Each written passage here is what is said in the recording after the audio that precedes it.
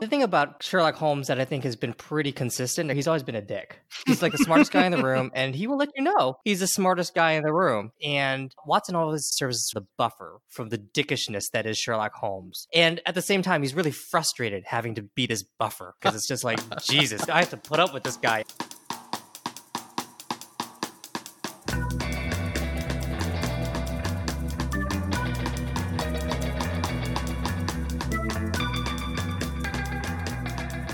Welcome to Quarantine Comics, where we take the comics you should be reading way too seriously. Elementary, my dear Raman. I'm Roman Segel. I'm Ryan Joe. And for the next 40 minutes or so, we're going to get our detective on. Oh, God help us all. This week, we are talking about Watson and Holmes, 2013's urban reimagining of Sir Arthur Conan Doyle's famous Sherlock Holmes, Dr. John Watson as contemporary black men in Harlem. Well, it sounds like Benedict Cumberbatch and Martin Freeman. Nope. Well, nothing says contemporary black man more than Robert Downey Jr., because we also have Tropic Thunder. Nope, not that one either. Try a different ethnicity, my friend. Lucy Liu and Johnny Lee Miller. Wow, can I just jump in now? In this book, they're black. I just want to say you made me say all of that, Raman, in the script. So look, this series was created by writer Carl Ballers with art by Rick Leonardi and crowdfunded initially on Kickstarter. Book 1, titled A Study in Black, features the eponymous Dr. Watson, an Afghanistan war vet, a former medic now working as a surgeon in an inner-city clinic. And of course, Holmes is a peculiar observant consulting detective to New York's finest. As you can imagine, fate brings this unlikely duo together to team up, bump egos, and bust some heads in a labyrinth of drugs, guns, gangs, and conspiracy.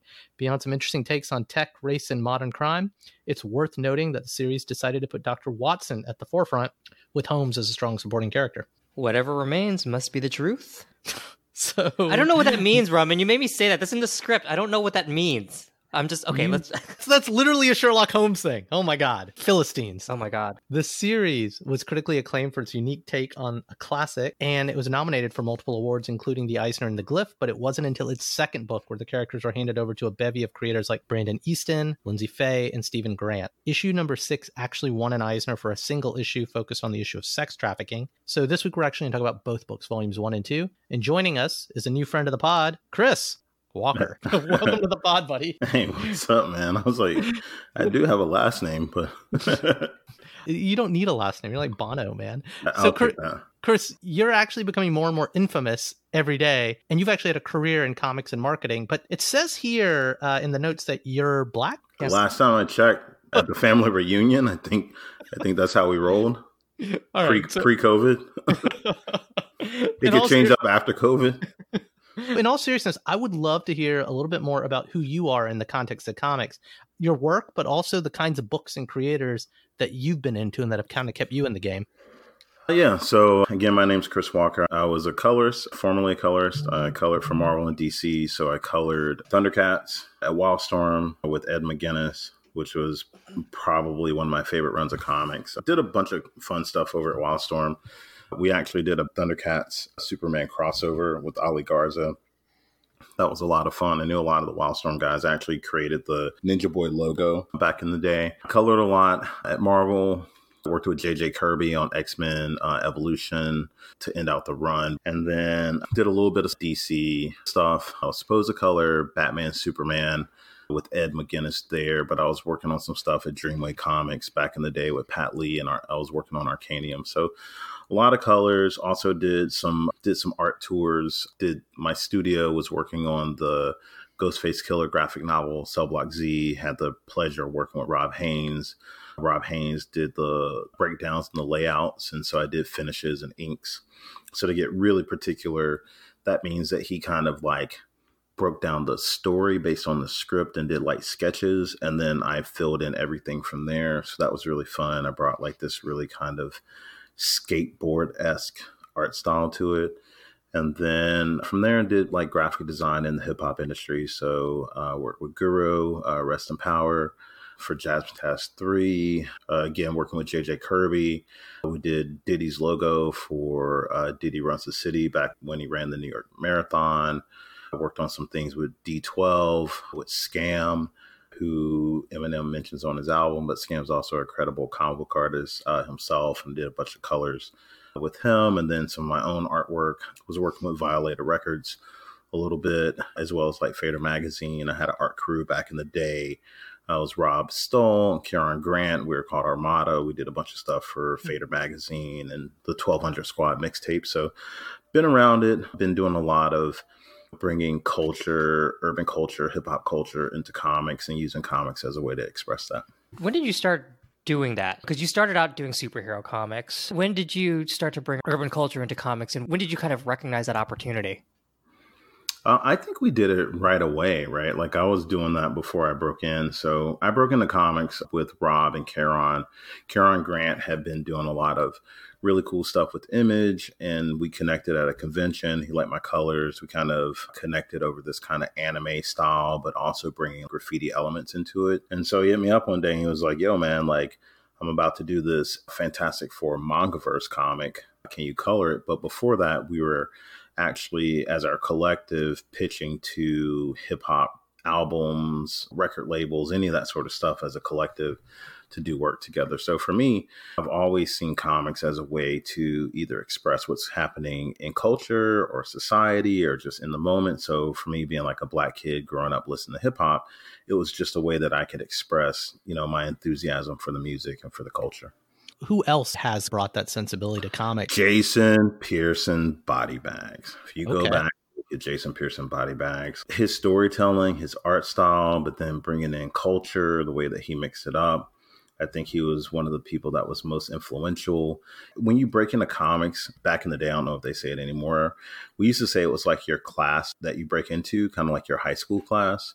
Yeah. And so the class I came in, we were all like hip hop heads. So it was Scotty Young, Sanford Green, Kieran Grant, LaShawn Thomas. I'm trying to think who else was doing it. Jason Pearson had already kind of pushed through, Kari Randolph. So we were all people who were very excited. The Mad Twins. We were all excited about fusing comic books and not even Marvel DC, right? Just sequential art and bringing in kind of this graffiti-esque style, having people in the books represent the culture. I'll never forget seeing Rob Lee in like that Spike Lee commercial that he did for Levi. And I think that was one of the moments where I was like, oh man, you can have culture in comics. He would do that a lot, right? Like the posters in the background could actually be something that was a poster that you were into that was on your wall. That was before big brands made you do right clearances for everything, when it used to just be cool. Yeah, I hear you, Ramon. When it used to just be cool to do stuff. I'm trying to think who else was doing it. He did that. And then honestly, the Voltron Sprite campaign, where it was the rappers and they were like piloting the lions. I was like, oh, you can do that? And so that was kind of it for me. Nice. When you say graffiti-esque, what does that mean? How does that manifest like aesthetically? So that's like character design style. So if you go back and you look at like, there are two animation directors called the Mad Brothers. They do a lot of stuff for Cartoon Network. Scotty Young, back before he has like the new style that he's drawing in. If you look at Phil Barossa, the character designer for a lot of Justice League stuff, it's just this way of interpreting forms and shapes. A lot of it came from Bon Vaudet. He was an early cartoonist that the graffiti writers got really into. So it's just a way of like approaching shapes and styles and forms. So that's one way.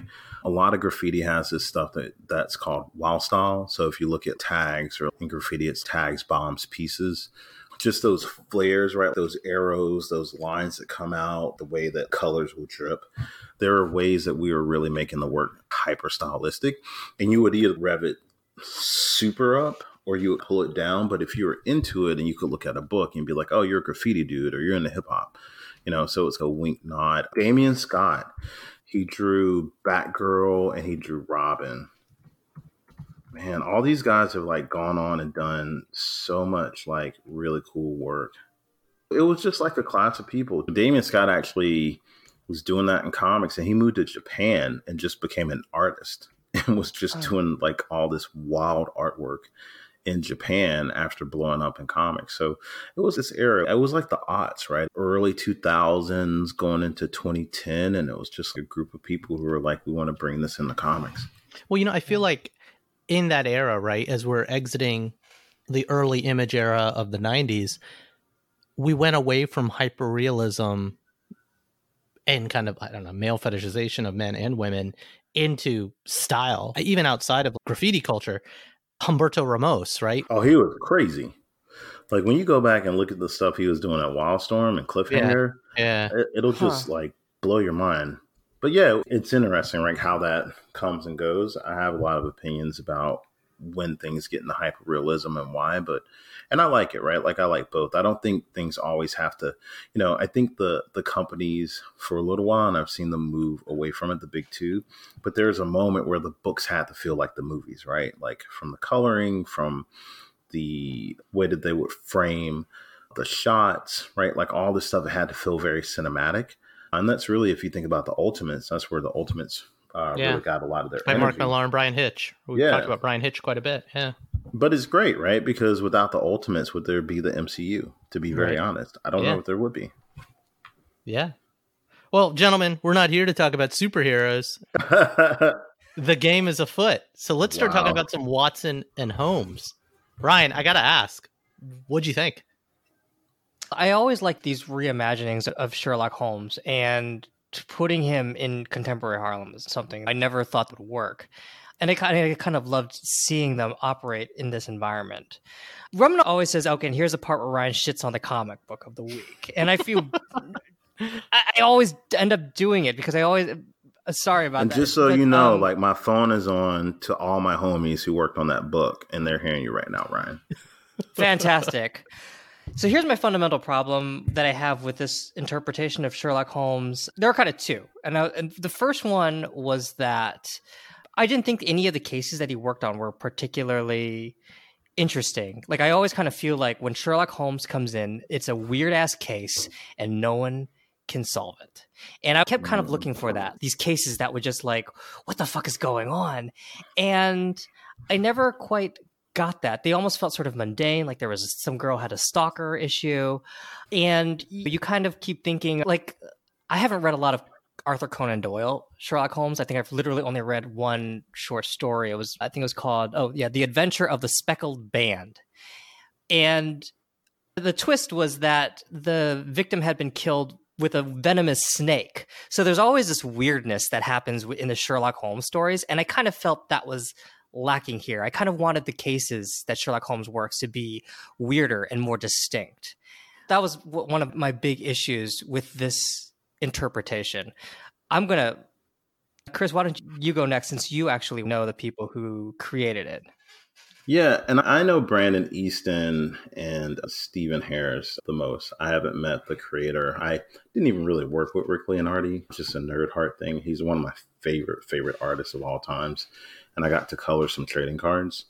So it was a real treat to see him working on this. And then I was a big Spider-Man 2099. So take that nerd heart away. I agree with you. I really like the take. I thought it was super interesting. I think one of the things that really stood out is this kind of understanding of Harlem, right? Like I felt like it was a love letter to Harlem. It was a character in the book itself.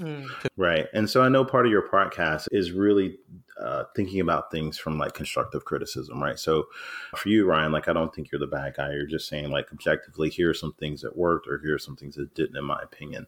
And I thought that's a fascinating take that you have with that. And I think you put words to a thing that I was feeling, right? Because I felt like there's this tension of, like you're saying, could it be more or could it be less, right? Could it be more? Could it be weird? Could it be these things that only he's able to solve? Or could it be less?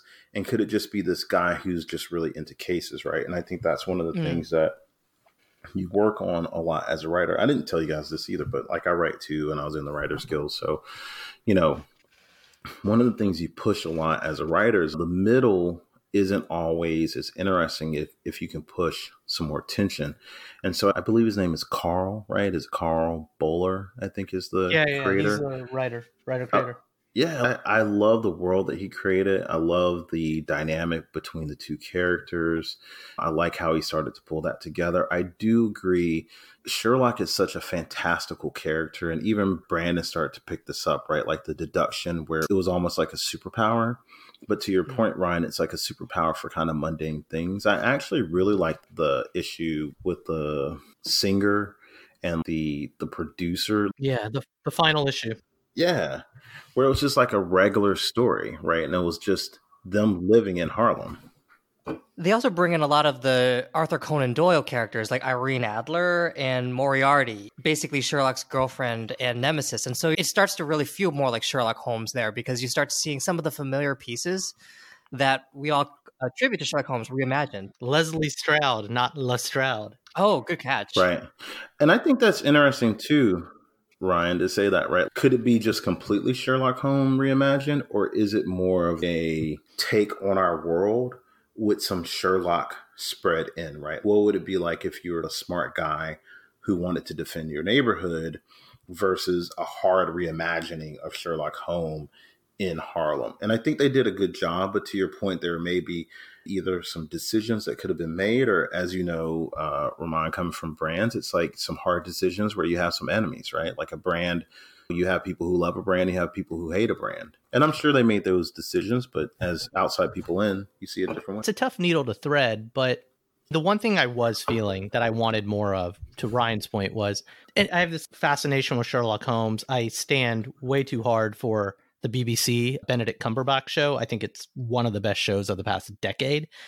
And the thing it does well, it's a modern reimagining, and there's been too many fucking modern reimaginings. There's a network TV one in the United States right now that's pretty terrible with Johnny Lee Miller and Lucy Liu, but Sherlock's got to be the most eccentric character. He's a fucking weirdo.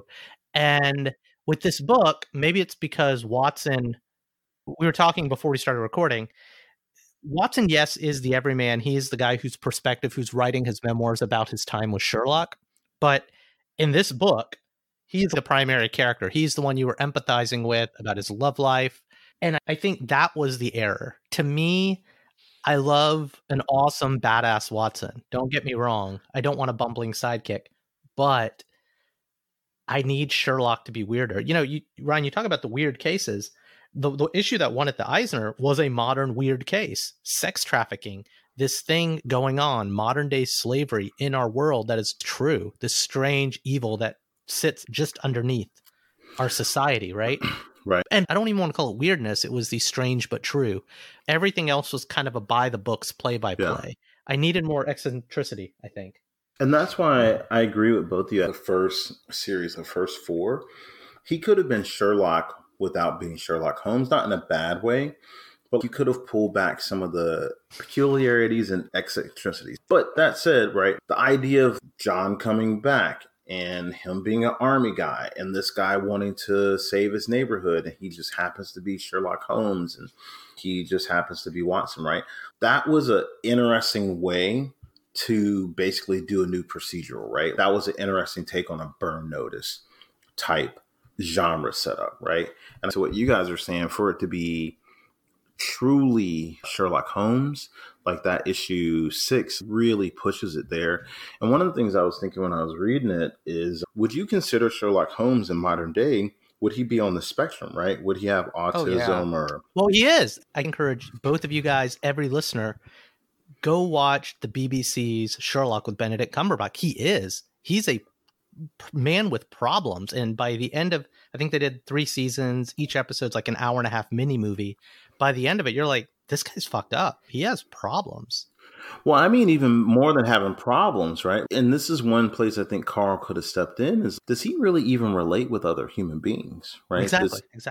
Because I never know what he wants, right? Other than he's obsessed, right? He's got to solve this thing. In this book, I actually don't want to shit too much on it because the book 1 and issue 6, the one that won the Eisner, book 1 does a lot of amazing world building. Leonardi's art, 100%. I loved Spider-Man 2099 when it initially came out.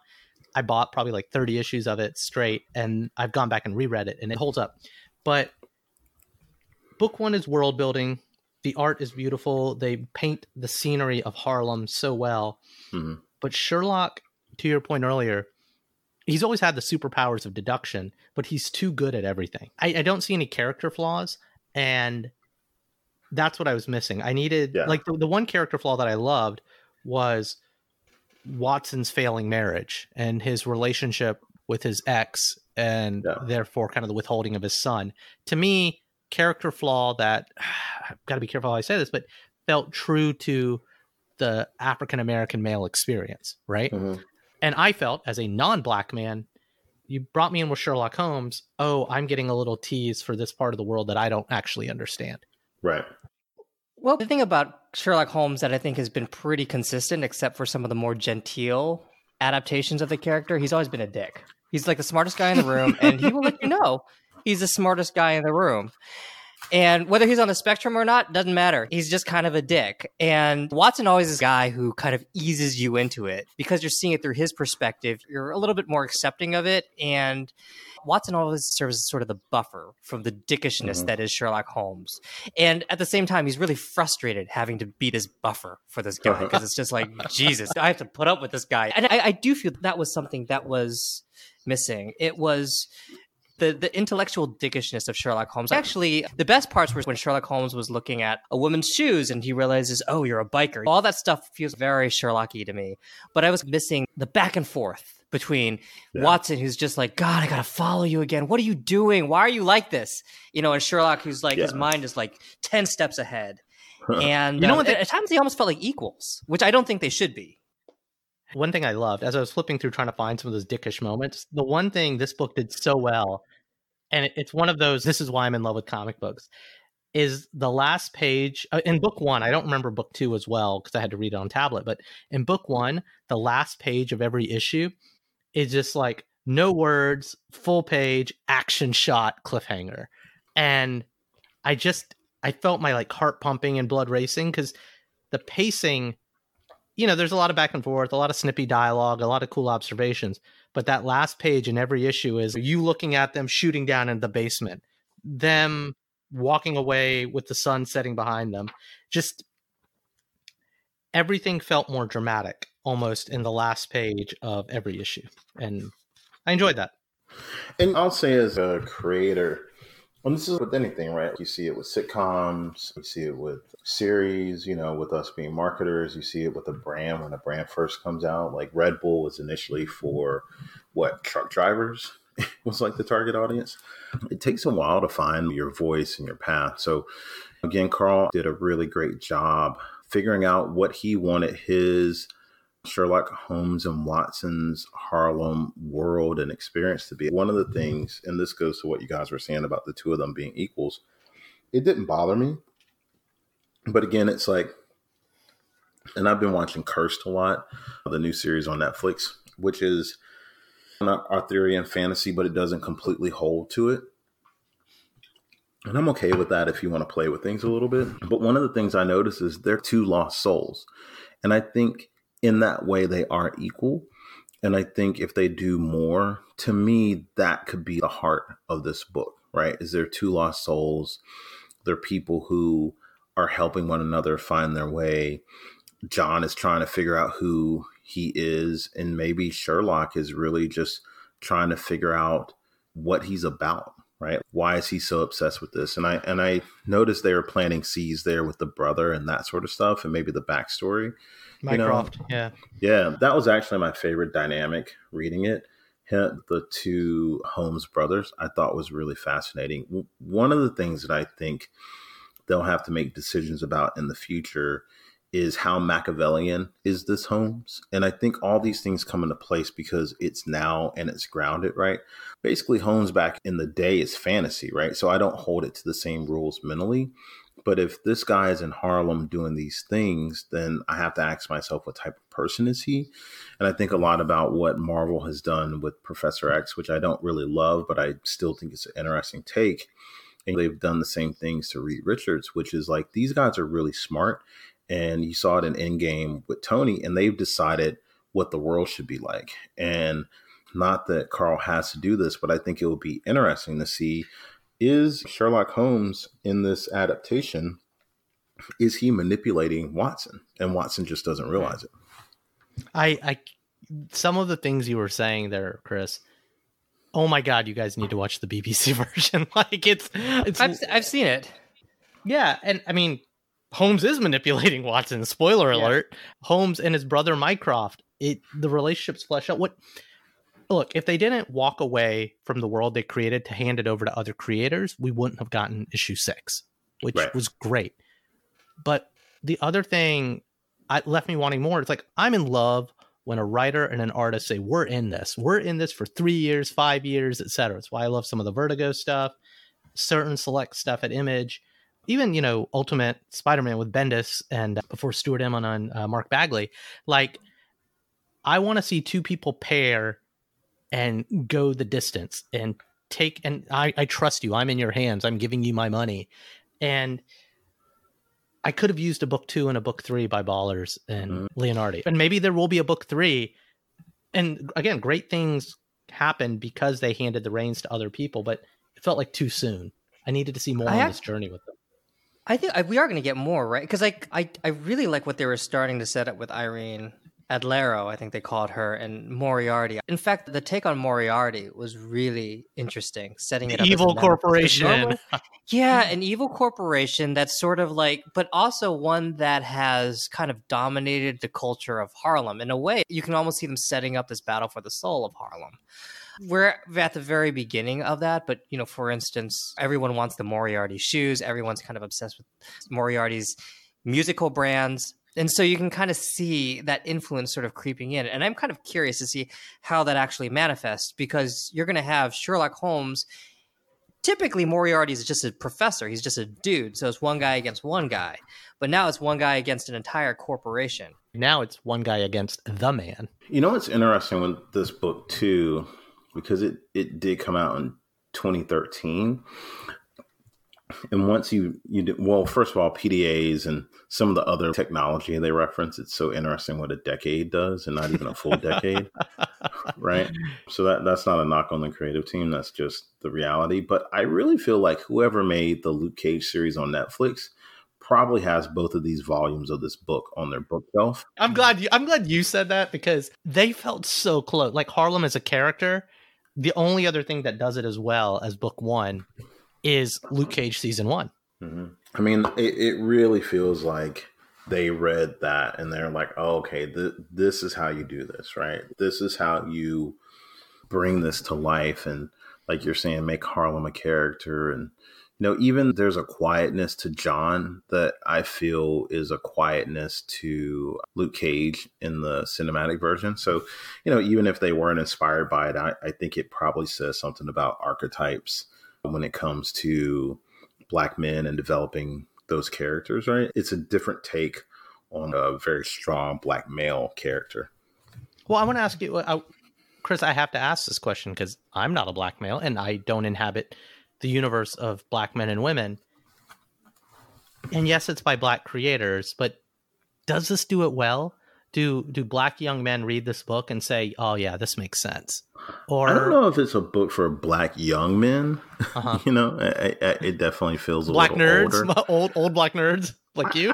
I think that's one thing I was struggling with, right? Like, who is the audience for this book, right? And not to say that the book wasn't well done, but thinking about the direct market and how it works, right? Like, who is the target audience that's reading this book?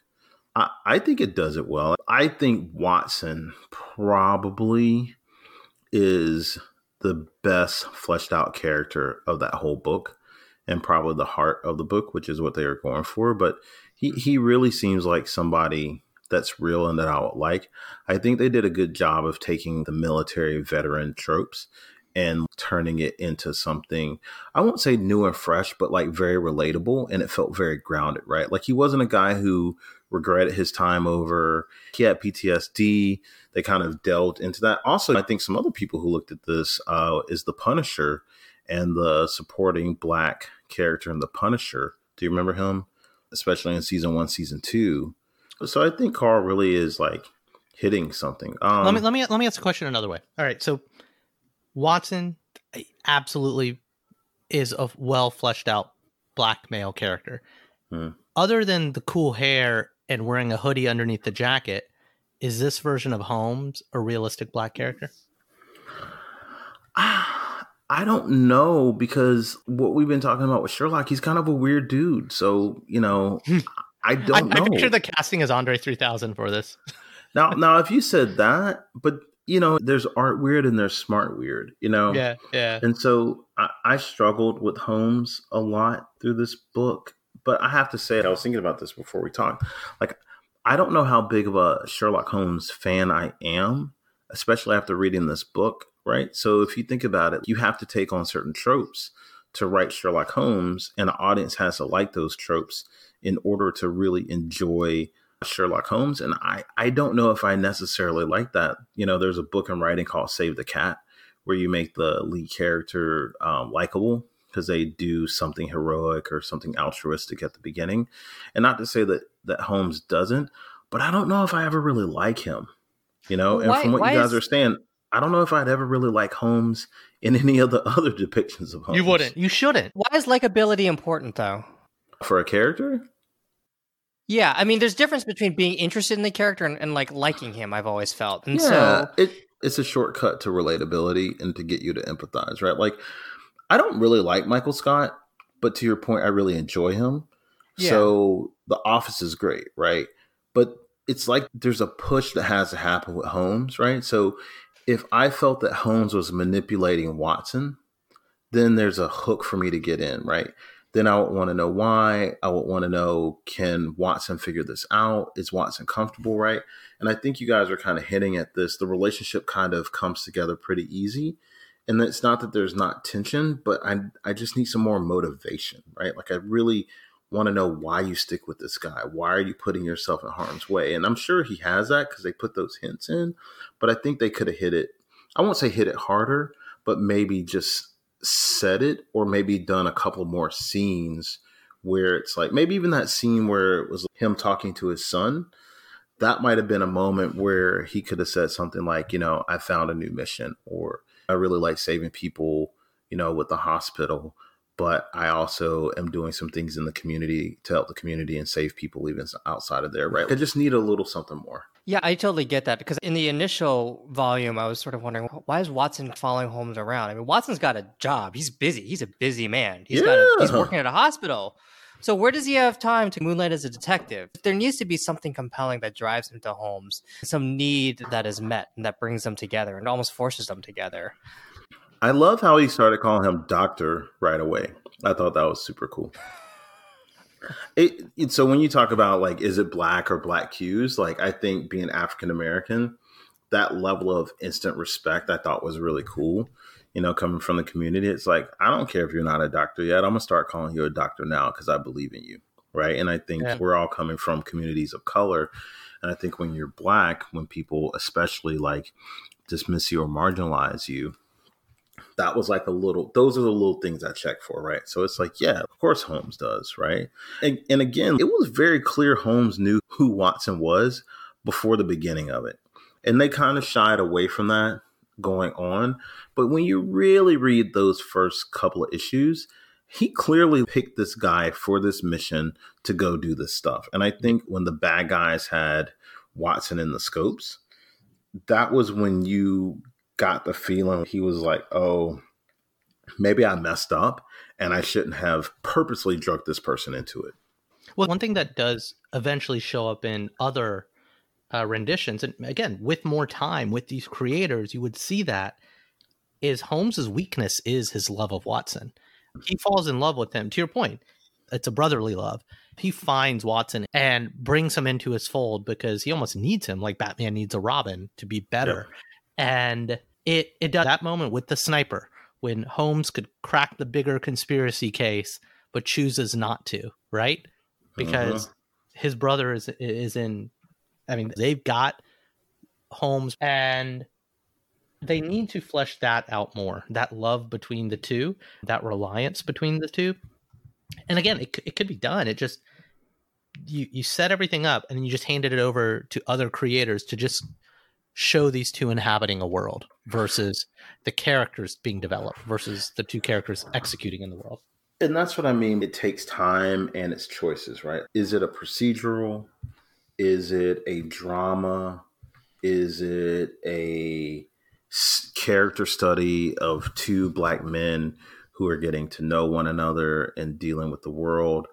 And maybe over time we would find out more. But I think those decisions over time will either be made organically or maybe they'll just make them. And I'm fine with any of those choices, right? I think, again, Carl did a great job of setting up something that's interesting, but I think in whatever he starts doing next, kind of making some of those decisions and tightening those screws, because I could also watch it just as like a Burn Notice show that has like a larger thread where Holmes basically is trying to solve whatever larger thing that he hasn't told everybody about, and Moriarty knows this, and they're actually going to come to a head in, 5 volumes. I'm okay with that. I'm also okay with it being this thing where this guy is kind of this nerdy guy in Harlem who didn't find his footing, and he makes an association with this ex-military guy, and he's like, hey, I need some muscle because I'm trying to do this stuff and no one's listening to me, and I think you're the dude who will. Like, I'm okay with any of that sort of stuff because he's done a good job setting it up. But again, I think some decisions for the next volumes hook me in even more. Is this going to continue? Because it came out a while ago. Is this ongoing? Do either of you guys know? I don't know. I think Carl's working for Valiant now. I hope it does. I think they've got something great on their hands. Here's what I would say. I believe in independent comics. I do say that again. Say it proud. I think you got to go cut your teeth at the big boys and prove that you can work at the big company, the big newspaper like Ryan, the big comic companies like Chris, the big brands like me. And then you got to go cut your teeth somewhere else. And they kickstarted this thing. That's great. I've met venture capitalists who say, I pay attention to companies who Kickstarter first, but I think this book needs a home, and I don't think it has one. I think it needs almost like VC backing, another, call it independent imprint, be it Image, Valiant, Dark Horse, or something else new that doesn't exist today, to pick this book up. And honestly, the creators need to know that they can pay the rent. I really want to see Baller and Leonardi go do this for 24 issues straight. Because there's something here. And Sherlock Holmes is a property that anyone can, it's literally, it's open. Anyone can touch it, which is why you see so many movies, so many interpretations of it. More can be done. Enough threads were planted. Moriarty is the man, not a man. But to Ryan's point, while we've been talking, I've been trying to look up more about this. When we were prepping to do this, Chris, after you recommended this book, it was so hard to find anything about it other than the critical acclaim for book 1 and issue 6.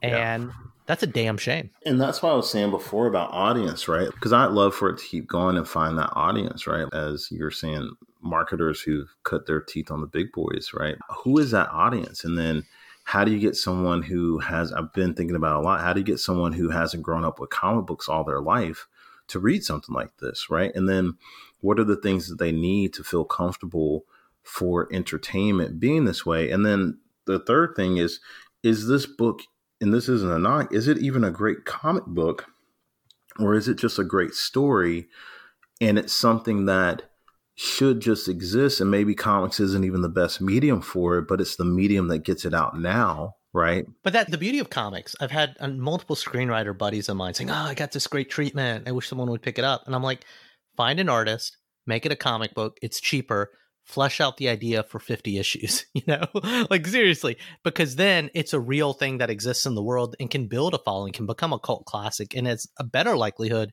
of getting picked up than just being a script. And here's what I would say. Ryan, this reminds me of some of your argument against House of X, Powers of X from a few weeks ago. There's a lot of really great world building, but I'm left wanting more. And that's a good thing, I'm left wanting more. Volume 1 is all world building with a couple of quirky things. The only weird adventure is the sex trafficking very special issue that won an Eisner. So it literally has all the badging and the appeal. It just, no one's running with it. Well, I think the pieces are there. I don't think they've figured out what to do with the pieces entirely yet. They've got Harlem as a character. What would you do with it, Ryan? They need to figure out what the story is. They've done a bunch of different stories. Like the first volume, there's a whole bunch of different things happening. There's the infants. There's the story of this guy who got beaten up. There's the accountant who was killed. 3 different stories. Do they come together? Not really. I kind of felt that they were just feeling around. Okay, so what's working, what's not? And then even in the second, it was a little bit more contained. Each episode, each issue was like a specific story. The sex trafficking, the woman who's being stalked, the mad scientist woman. And you could kind of see them experimenting again. I think they need to actually just figure out what the story is. Have Holmes work on one case over the course of a long period of time, emphasize the relationship between Watson and Holmes. Why is Watson hanging out with Holmes? What does Holmes want with Watson?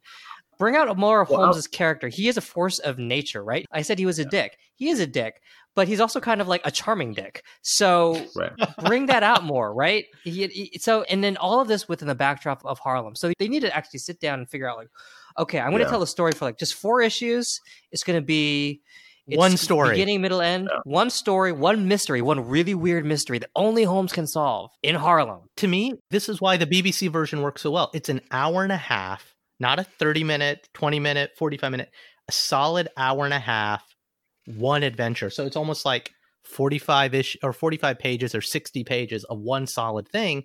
And what they were doing is like 22-page issues of like one shots. And that left me, I felt like I was left at the altar. I would add to you guys, and this is like the brand strategist in me, it's like they got to figure out the book that they want to be, right? And you always have business constraints, right? It's like, well, we don't know if we can make 300 pages of a story to get told. Maybe we can only do 22 pages. And if that's true, then what does that 22 pages do? What does that feel like? You're not going to be able to do character stuff, right? In the same way, right? Like it's going to be get in and get out.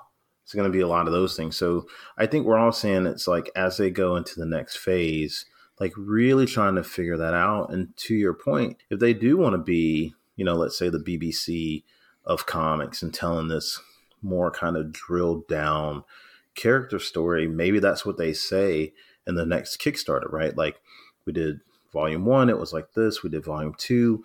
But as we're going into this, we really know where this book is going. We really know what this series, is going to be.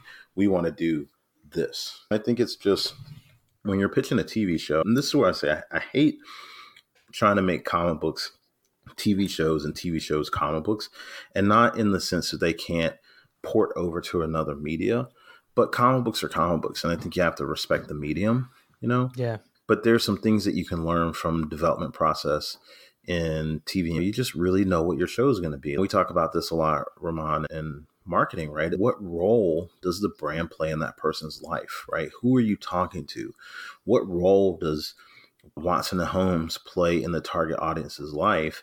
And what do you want to give them? And to your point, Ryan, and then don't waver on that, no matter what, no matter how cool of a cat in a tree story you want to do or whatever, unless it's Naruto and anime filler where you're just giving character moments, right? Like I wouldn't mind if there's a character beat moment comic, but if you think about Luther, I'm a big Luther fan from BBC, there are character moments in Luther, but there's no filler moments in Luther. It is a ride every single moment, every single minute on screen. Yeah, I don't think you necessarily need to like slow down and have Holmes talk about his childhood or anything like that. But I think there was actually one episode where I noticed like Holmes was giving these asides, these kind of snarky asides. I'm like, oh, there he is. And I feel like you could slip those character moments in just based on how they react to certain cases. They see a corpse. How does Watson react to it? How does Holmes react to it? And just a line of dialogue could kind of, the best comics, they say it's like poetry, right? You say a lot in a very little compacted space. So I think there is definitely opportunity to kind of slip those moments in, even if we're just kind of roaring along with the narrative. Yeah. So we've only got a few minutes left, and I feel like we've litigated the hell out of this. I think because we all see the potential in this, and we like parts of it. Last question on the book for both of you guys. What was your favorite moment? Was there a favorite moment or a favorite thing that this book did for you? I like that you got to see Holmes is human between him and his brother. And if that's not the take on Holmes that they'll do over time, I'm fine with that.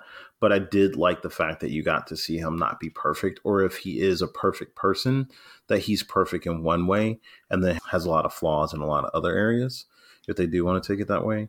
And I really enjoyed John being this paramilitary guy who is figuring out his civilian life. I thought that was probably one of the freshest takes both on Watson and the paramilitary guy, right? Like I've seen both of those, but to have those combined here, it felt fresh in a way that I haven't seen both of those things feel fresh in a long time. I mentioned this earlier. I really like what they were doing with Moriarty. It's just the idea of Moriarty being this corporation is something that is really interesting to me. And also really gives you the sense that Holmes is going to be out of its depth when he goes up against Moriarty, because it's really hard to go up against a corporation. And then this wasn't, I really like what they were kind of doing with the Baker Street Irregulars, the kids that he cultivates to kind of his informants. Yeah. There's a lot of opportunity there, both from a narrative perspective, like these guys can kind of give him like hints and clues, but also just from showing the community, showing the world. It's both a world building and a narrative element that could really be emphasized in future issues. Yeah. And I'll say I really did enjoy it, right? I think even my own work, right? Like I'll look at pages and I'm like, crap, I could have colored that better, you know? But as Ramon has told me the first time, he was like, dude, that cover was crap. It was too computerized. I was like, I colored that. He's like, I don't care. It sucked. I was like, hey, man, but you got to ship the pages. You got to get the pages out. I'm like, at least I know how you feel. But I'll say they have put together a world and a character and an interpretation that is immensely enjoyable. And I think having conversations like this, and I'm sure like with them talking to fans as they keep developing it, I really think it could be a really, really not just strong series, but I say strong series in the sense that it could be one of those things that people really talk about in comic books for like the next 10 years. Yeah, but what I want it to be is not for 10 years we're talking about those amazing 6 issues and then they disappeared. I think I need something more. And I kind of like that, Roman, honestly. It kind of creates this sort of mystique, right? I mean, honestly, hey man, if you want to be a legend, you got to die young. Jesus, look at John Lennon, right? The other needle that this threaded for me that I just loved, like, I can't stand the Guy Ritchie version of Sherlock Holmes with Robert Downey Jr. It's too kinetic, And the BBC series threads the needle of slow, witty action, but when it's action, it's earned action. And that's what I think this did well. It wasn't action packed, but when it was action, it was kind of a build up to the moment. And this is where the medium of comics, frankly, beats TV, in my opinion. Ryan, we've talked about it. Like, when the panels guide you and make you feel the tempo, like that's hard to do. And it does it well in moments. So yeah, I'm literally like, I'm setting Google alerts for knowing when this thing comes back. So yeah. I mean, if you guys want, I do know some of the guys on the book. So if you ever want, and also shout outs to Stephen Harris. Like I've been a big fan of his for a long time. Yeah, I don't know if you ever read Aztec. What is it? The Amazing Man. Oh yeah, by DC. He wrote Aztec, the Ultimate Man. Aztec, Ultimate Man. Oh no shit. No, he drew it. That's Steven. Oh, okay. Yeah, we were in a studio together for a little, and I remember meeting him, and I gushed because I was like one of my favorite books from DC, and he's such a great dude, and he's so humble. He's like, dude, you don't have to do that. You know, Chris, much respect to you for giving all these shout outs to, but the only person we give shout outs to on this show was Auntie Pinky. Auntie Pinky. That's another episode in itself, my friend. Shout outs to Auntie Pinky. I'll tell you, Chris. So this is my aunt, and she's been listening to this. No, I'm glad that we can do something that she's enjoying. Even if like one person listens to this, is sort of like, hey, you know, you're getting something out of it, dude. Full stop. What I love about this show is, and again, this is like the nature of Ryan and my relationship when we met in the industry and found out we both like comics, and we don't like the same comics, right? We grew up on the same stuff, but went in different directions. Grabbing a beer, grabbing a banh mi, grabbing a coffee, and talking comics with friends. That gives me pleasure. This is I do several podcasts, and this is the one I love to do more than the rest because I don't know. There's no pretension. It's like we're just talking about comic books. So cool, Ryan. My favorite question to ask you all the time: what are we reading next week? Well, next week it's going to be Neil Gaiman's Sandman, and I should have had an intro queued up, Roman, but I do not. But maybe it doesn't really matter. Because, like, I mean, it's Sandman. It's like this multi-volume epic. It's in the zeitgeist. Netflix, or is it HBO? They're doing a series finally off of it. No, I got you. I got this. It's the Wire of comic books, and here's why. For me personally, it's the thing everyone's been yelling at me that I need to read, and I just haven't been able to read it. So I'm the one comic fan in the world. There's 100 volumes, bro. And I've not read it, and I feel I'm ashamed, but I've been lazy. And for quarantine comics, I'm going to read Sandman. We'll be out of quarantine by the time you get through with those. Do you know something about a vaccine that I don't? Well, Chris, have you read Sandman? I have not. I've read issues. I have not read all of Sandman. Ah, so there you go. Sandman coming up next. And this is the part where I do a standard outro read about, I would say be the first person to email us, but we have multiple people emailing us about this show that are not Wait, do related we really? to Ryan.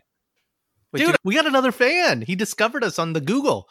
Oh, no shit. Wow. And it was because of the Hawkeye episode. No kidding. Okay, fucking A. I'm telling you, man. Quarantine Comics, taking it to the next level. 2 listeners. We got Chris gave enough shout outs now. I think enough comic creators are going to listen to hear us shit on their books. So don't hate us, please.